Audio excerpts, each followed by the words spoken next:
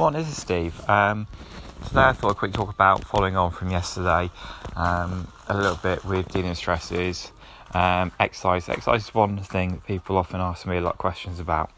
And what's the best exercise for this, best exercise for that, especially when people are looking to try and get trimmer, looser, tie their stomach up. And the best exercises are normally the most compound ones, the ones that use the most muscle groups in the same exercise.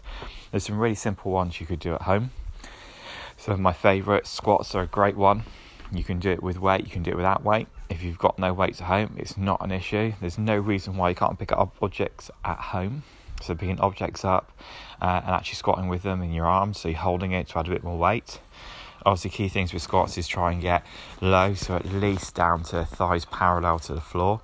Keep your knees behind your toes, keep looking forwards, make sure you lean forwards through your hips. Okay, so that would be a good one to do. Burpees, another brilliant one you can do with no weight at all. Doing, say, 10-15 burpees on a regular basis, that's going to have a great shape, burns lots of energy, very cardiovascular as well. Will get your heart rate up, your breathing rate up, and will help you get a bit fitter in the meantime as well. It's another really good exercise you can do. Lunges, another one. Again, the common thing about these exercises are they use lots of muscle groups. So squats, lunges, all your leg muscles are working. When you're keeping your body in a good upright position, a good body position you need to be in, at the right angles, you're recruiting a lot of your stomach, like back muscles. If you're holding objects as weights in your hands, or your arm and shoulder movements are going through. If you think about burpees, you've got all those bending and straightening of the legs. You've got your body position, so your trunk bending and extending through your trunk. You've got your arm movements that go involved as well. So they use all the muscles in your body. So what they do is they help you get fitter a lot quicker and burn more energy up. I see people talking about doing sit-ups after sit-ups.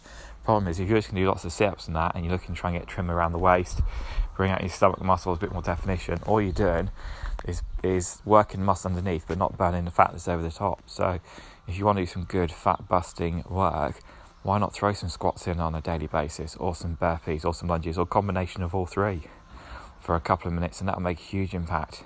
Got kettlebells, throwing swings in. There's another great one that you can do with that one as well. That will help. You start throwing some of those in, 10, 15 of each every day. And I'm sure in a couple of weeks you'll notice a huge bit of a difference, providing you're performing your exercises properly. So maybe give those a go.